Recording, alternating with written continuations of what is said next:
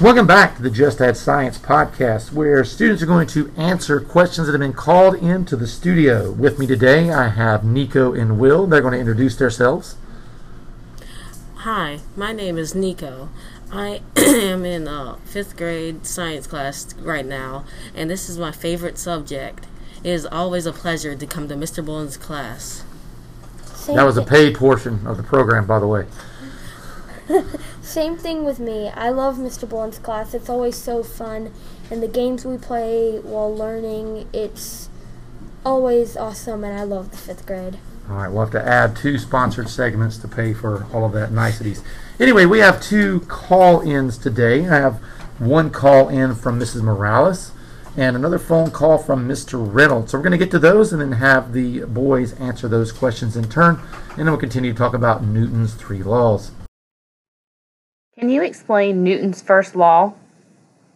All right, Nico, it seems that first question is directed at you from Miss Morales. Tell us a little bit about Newton's first law. So Newton's first law is the law of inertia. It states that an object in motion will stay in motion unless affected by another force, and an object at rest will stay at rest unless affected by another force. Okay, could you give me some examples of that?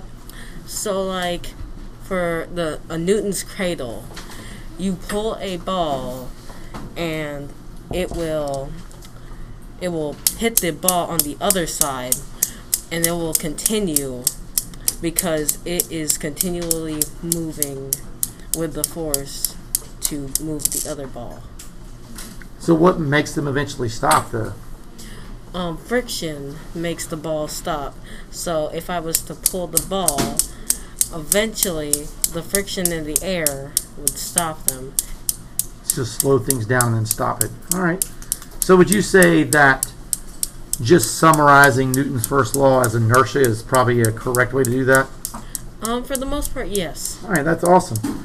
Now, anything else you want to add before we move on? No, sir. All right, so I think we have another phone call, and I think this one is from Mr. Reynolds. Hello, this is Mr. Reynolds. I'm calling in with a question for Mr. Bullen's science class. Could someone explain the ins and outs of Newton's second law? Thank you. Well, it seems that Mr. Reynolds has a very good question as far as Newton's second law. If you were to explain that to him, how would you do that? Okay, so with Newton's second law, let's say you could grab a baseball and then you could throw it pretty far, I'm guessing, and it's not that hard, but then let's say if you were to pick up something very heavy, as in like a bowling ball, you couldn't really throw it that far. And why is that? Why is there a difference between the baseball and the bowling ball? Well, the difference is that it has more mass, and the more mass is as in like weight. Okay. Like we all know what weight is and stuff, and the more weight it has, the more effect gravity has on it. Let's say, like what I just said. Let's say we have this Newton's cradle here. Like there's these small metal balls, and if I pick one up, it's pretty easy to pick up. But if that was like 100 times its size, that would be very, very hard to pick up. It would be. You're true. And it's because gravity has the more effect on it, and the more weight it has, the more effect it has on it, and that's about it. All right. Anything else you want to add? No. All right. So we've had some very good answers to Newton's first law and Newton's second law, but what we did not get a phone call about, and I think we would be remiss if we were to leave it out, is Newton's third law. How would you describe Newton's third law? So Newton's third law states that for every action there is an equal and opposite reaction. So if you threw down a bouncy ball, it will bounce back up. So that is an opposite reaction to me throwing down the bouncy ball, and that has quite a bit to do with like the Newton's cradle.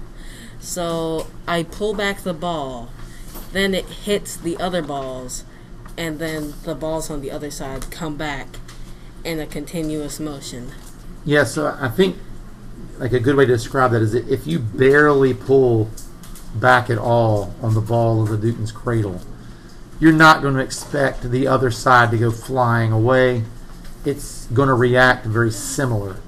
And you also expect that the time that the Newton's cradle would keep moving back and forth would be very short. Versus where if you pull the ball as far back as you can, the reaction of that is the ball on the other end is going to get hit as far back as it can go. And then you're going to have that continuous movement of energy until, again, friction slows things down. So it does have, let's say, equal and opposite reaction. So, Will, I know you said you had like a little bit more to add about Newton's 3 laws. What did you want to tell us? So there is a little bit more, and actually in the 20th century, Newton's laws were actually replaced by quantum mechanics, and the most fundamental laws of physics. But they do give it a very accurate description of it. And that's basically all I have to add about that. Well, It's that's replaced by quantum mechanics. And Replaced that's by about it. quantum mechanics. Well, again, I want to thank the listeners for tuning in today and listening to our podcast. I invite them to leave us a message or to even call in with a question that they have about science, because I know that I've got many students that would be very excited to answer that for them. And be sure that you join us next time for our next podcast, and we will see you then.